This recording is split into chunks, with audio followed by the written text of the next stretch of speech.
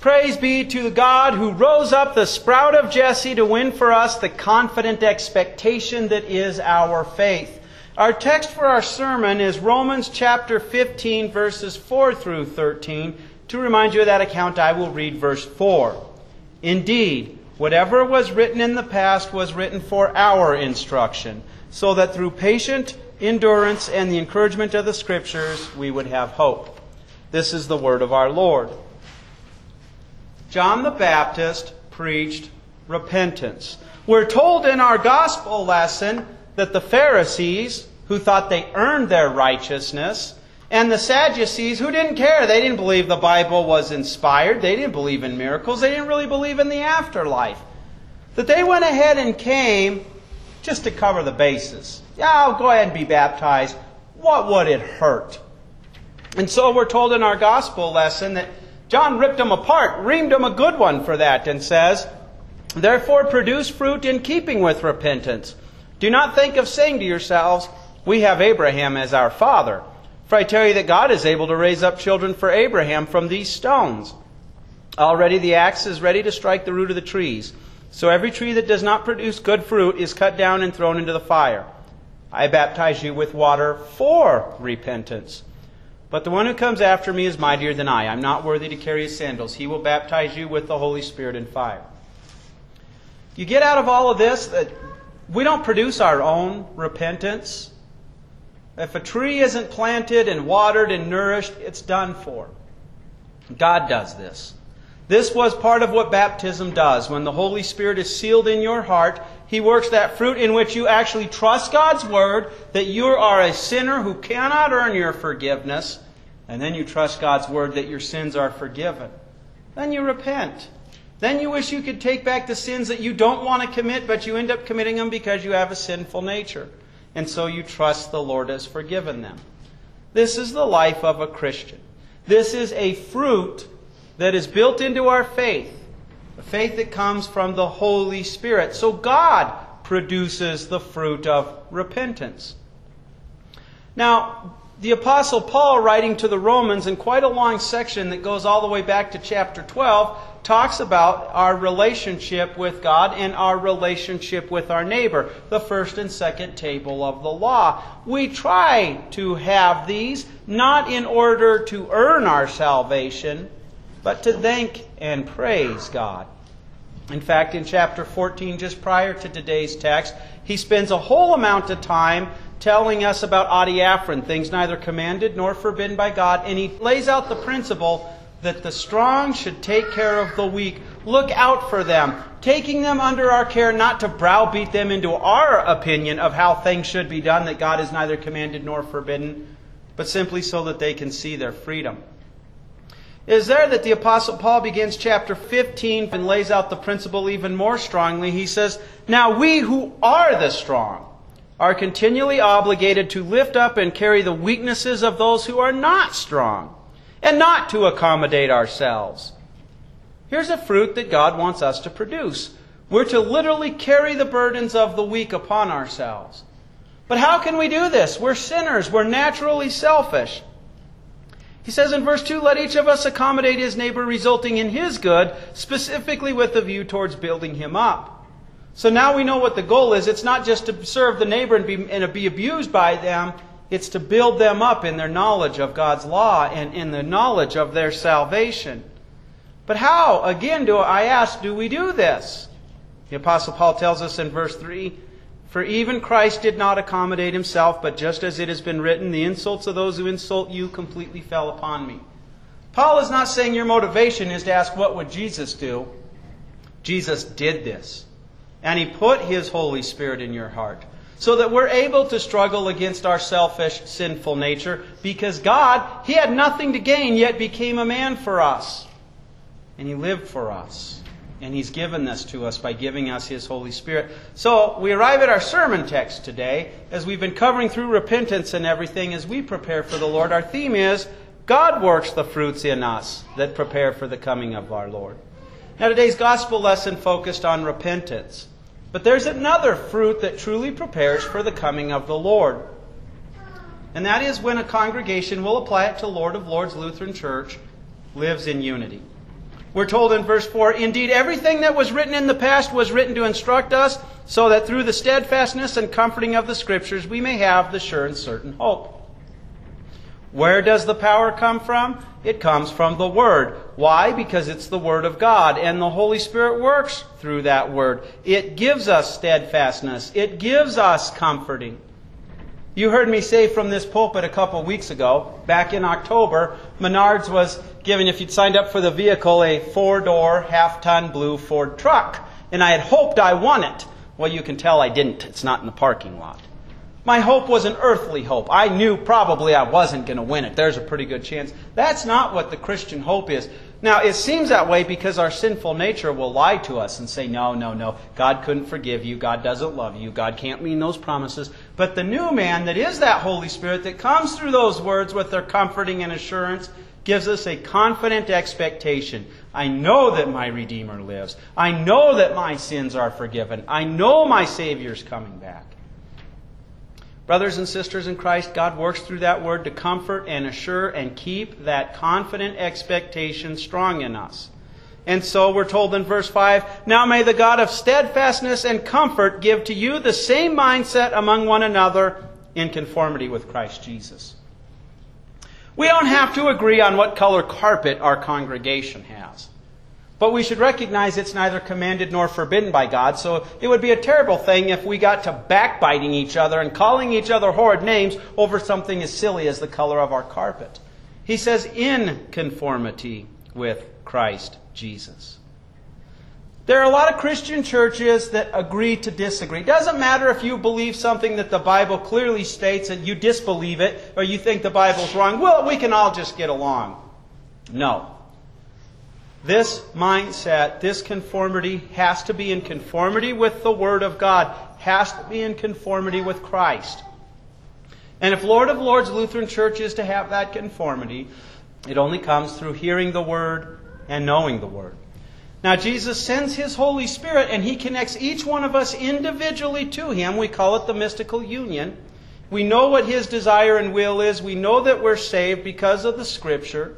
And each one of us connected to that hub of Christ form the congregation that is Lord of Lords Lutheran Church. And so our mindset comes from God's law and His gospel. If it disagrees with what Jesus taught, preached, what He won for us, well, then it's not in conformity with the Word of God. God works the unity among us, His flock, through His Word, showing us Christ, which Christ is the Word. And we're told in verse 6, "So that in one accord and in one voice you may continue praising the God and Father of our Lord Jesus Christ." What's the purpose of this unity? That we bring glory to God the Father and our Lord Jesus Christ. We do this pretty regularly and don't even realize it. We do it right underneath our noses because we're in the Word and we make sure the Word is taught in truth and purity. So we're told, "For this reason, keep on receiving each other to yourselves with hospitality, just as Christ also received you with hospitality to Himself for God's glory." Now there's the motivation. God became man, chose to be born, chose to be conceived in the womb of a sinner so that He could save you and I 2,000 years before today, before we could even thank Him. So there's our motivation. But that word hospitably receiving each other, taking each other under each other's wing, that's tough for the sinful nature to do. Jesus took on the form of a servant. The night He's betrayed, He washes His disciples' feet to show us the mindset that we get from Him. We're to have a servant's mindset. Now this is exemplified in marriage. If a husband says to his wife, "I am your servant," and the wife says to her husband, "I am your servant," and they know the forgiveness and love of Christ, they're going to have a pretty good marriage. They have two sinful natures. But the problem is we get selfish. We would say, "Lord, make sure you scrub between the toes." Hey, let me get you something to scrape that jam out of my toe. Ew. We are here to serve me. And isn't it easy, even as a congregation, to make sure that we get our way and things are done what we want? Congregations can quickly become divided by strong personalities who think they're doing well because their way's the right way or it's the highway. Isn't it easy to break apart into cliques when we fellowship? And obviously we have our natural friends and our family and stuff like that. But it becomes a problem when we stop talking to each other, when we remain in our comfort zones. Or if we rush off around the corner to the fellowship hall and that visitor who is not going to turn the corner to the fellowship hall is able to duck out the door and never once be seen an example of God's glory by Christian love simply saying, "We're glad you came." Our unity can only come from the love that the Lord works in our heart. And this is a fruit He works for us. So in verse 8, Paul says, "In fact, I'm saying Christ has become a servant of circumcision for the sake of God's truth, in order to prove valid the promises to the fathers, and especially the Gentiles glorify God because of His mercy." One long promise there, two promises in the whole thing, but it all culminates in Christ. See, it's easy to get divisions, isn't it? When Paul writes to the Romans, you've got the Judaizing Christians and you've got the Gentile Christians. The Judaizing Christians had missed all those ceremonial laws like circumcision, what you couldn't eat, certain bodily functions that you can't even help, make you unclean. They were meant to be a burden. They were meant to be oppressive. God had prescribed these to the nation of Israel so it would shine out to the world a very simple message. No matter what you do, you're unclean. You can't clean yourself. It's a burden you cannot bear. But they were meant to point to Christ, who would come and He would fulfill, He would do those laws perfectly in our place and fulfill them. And with the forgiveness He won, He would wash us in His blood and we would not have to worry about them because they would be fulfilled. There's this group, though, they insisted, no, you still got to be circumcised. And they would try to put this on the Gentiles. God's church should not have divisions like that. Our brothers and sisters in Africa or South America may worship with different hymns than we do. They may have a slightly different liturgy than what we use. But if they're staying in the Word of God, we should be able to receive them hospitably and not worry about the adiaphron. We shouldn't have divisions like the rich and the poor. This unity only comes from Christ. And so we see God works the fruits in us that prepare the coming of our Lord. He works unity among His flock. He starts in your hearts, and then He joins us together into the congregation that is Lord of Lords Lutheran Church. But He works more fruits than just unity among us. And we're told in the second half of verse 9, "Just as it has been written, for this reason I will publicly confess praise to you among the Gentiles, and I will sing praises to your name." And again the Scripture says, "O Gentiles, sing out with rejoicing together with His people." To publicly confess praise to God's name. Do you know when you do that? You do it throughout the liturgy. But especially when we confess those creeds, right? Do you ever stop and think that you're praising God? I believe in God the Father Almighty, maker of heaven and earth. Thank you, Lord. Thank you for making heaven and earth for me. And in Jesus Christ, thank you, Lord. Thank you for taking on my human flesh and saving me. The Holy Spirit, thank you. Thank you, God, the Holy Spirit, for giving me faith, for uniting me into your invisible church, and for giving me brothers and sisters in Christ in the visible church. You confess those things, but while you're confessing them, you're praising God for doing them. Whenever we confess that we trust in Jesus for forgiveness, whenever we announce the forgiveness of sins, we are confessing praise to God.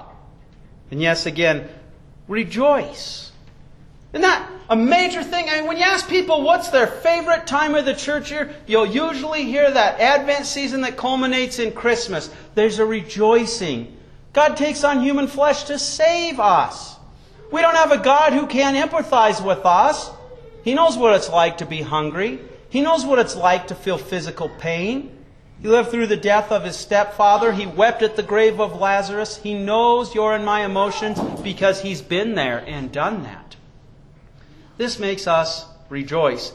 God works the faith in our heart, which then gives us praise, rejoicing, and we're told, and again, praise the Lord, all you Gentiles, and adoringly praise Him, all you people. That adoration, a worshipful thanks. Cannot help but to think of the Christmas song, "Oh, come, let us adore Him." You know the song. That's why we gather together. One of the reasons, not the only reason, is to adore the Lord in thanks for the salvation He's won and forgiven us. And this makes us praise and rejoice. And we sing these beautiful hymns that praise and rejoice. And then we're told, and again Isaiah says there will be a sprout of Jesse who will even rise up to rule the Gentiles. Gentiles will put their hope upon Him. And again, the word for hope here is confident expectation. God said this beforehand. He said this 700 years before Christ took on human flesh. But he was thinking of you and I, for you and I are Gentiles. And here we are. One of the fruits of faith is to trust and hope in God's promise with a confident expectation. It's not a matter of if, it's a matter of when. And so we see God works the fruits in us that prepare for the coming of our Lord. He works unity among His flock, and He works our confessions of praise, rejoicing, and hope. We confess our hope, our praise, and our rejoicing. So we arrive at the last verse of our text, which is a prayer the Apostle Paul says for the Romans and for all Christians, which you and I join in. Now may God fill you up completely with all joy and with peace as you continue to believe, so that you continue overflowing in that confident expectation or hope by the power of the Holy Spirit. Guy starts filling up a container and he keeps pouring it, and it's over the top and he keeps filling it up. There's an abundance. God pours an abundance of these things in you. He makes you overflow with joy. Now, what is the joy? All too often we think it's a euphoric joy in this world. You know, somebody who's been shot up with a tranquilizer or something. And so no matter what happens, I'm like, this is great. It's not quite like that. It's a spiritual joy. It's a joy in knowing no matter what happens, our sins are forgiven. It's a joy in knowing that no matter what happens, heaven is ours. It's a joy in knowing we are connected to Jesus, our heavenly brother, for all eternity now. It's a joy we especially see during this Advent season as we look to that coming incarnation. And the peace you overflow with. What kind of peace would the world have? We would love to have a great solid stock market and a great relation with our neighbors and no wars. But Christian peace is a peace in knowing God is not your enemy. He's your brother. He's your Father. He lives in your heart so that you have the new man that is going to outlast the grave. And it gives you peace when you look into that grave knowing the outcome is heaven. Peace in knowing the confidence that maybe I'm the last generation, won't even have to undergo death. That'll be great. A peace when hard times come upon us, God is using them for our good. He wouldn't let us suffer them unless He could use them. A peace in knowing God is not punishing us for our sins because Jesus, our brother, bore the punishment for our sins. For the wages of sin is death and an eternity in hell. So we have a peace in knowing God is not our enemy. He's our loving Lord who is at work for us. And we overflow with that peace. And once again, we overflow with that hope. Overflowing with that confident expectation. Again, as we confess, just look at the creed we'll confess today. That's my God and I'm confident of it. My God took on human flesh. I am saved. I'm confident of it. My God promised me heaven. I'm confident of it. And you overflow with it. And you sing these songs like you did hymn 16 on Jordan's Bank, the Baptist Cry, with overflowing confidence. That is true, and it's God's promise to you. And so, brothers and sisters in Christ, as John the Baptist prepared the way for the coming of the Lord by preaching fruits that are repentance, we see God works the fruits in us that prepare for the coming of our Lord. And in our text we've seen He works unity among His flock, and we're His flock, Lord of Lords Lutheran Church, all of us together, His true flock, the invisible church. He works our confession of praise, rejoicing, and hope, and then He makes us overflow with joy, peace, and hope. Amen. Now may God fill you up completely with all joy and with peace as you continue to believe, so that you continue overflowing in the confident expectation by the power of the Holy Spirit. Amen.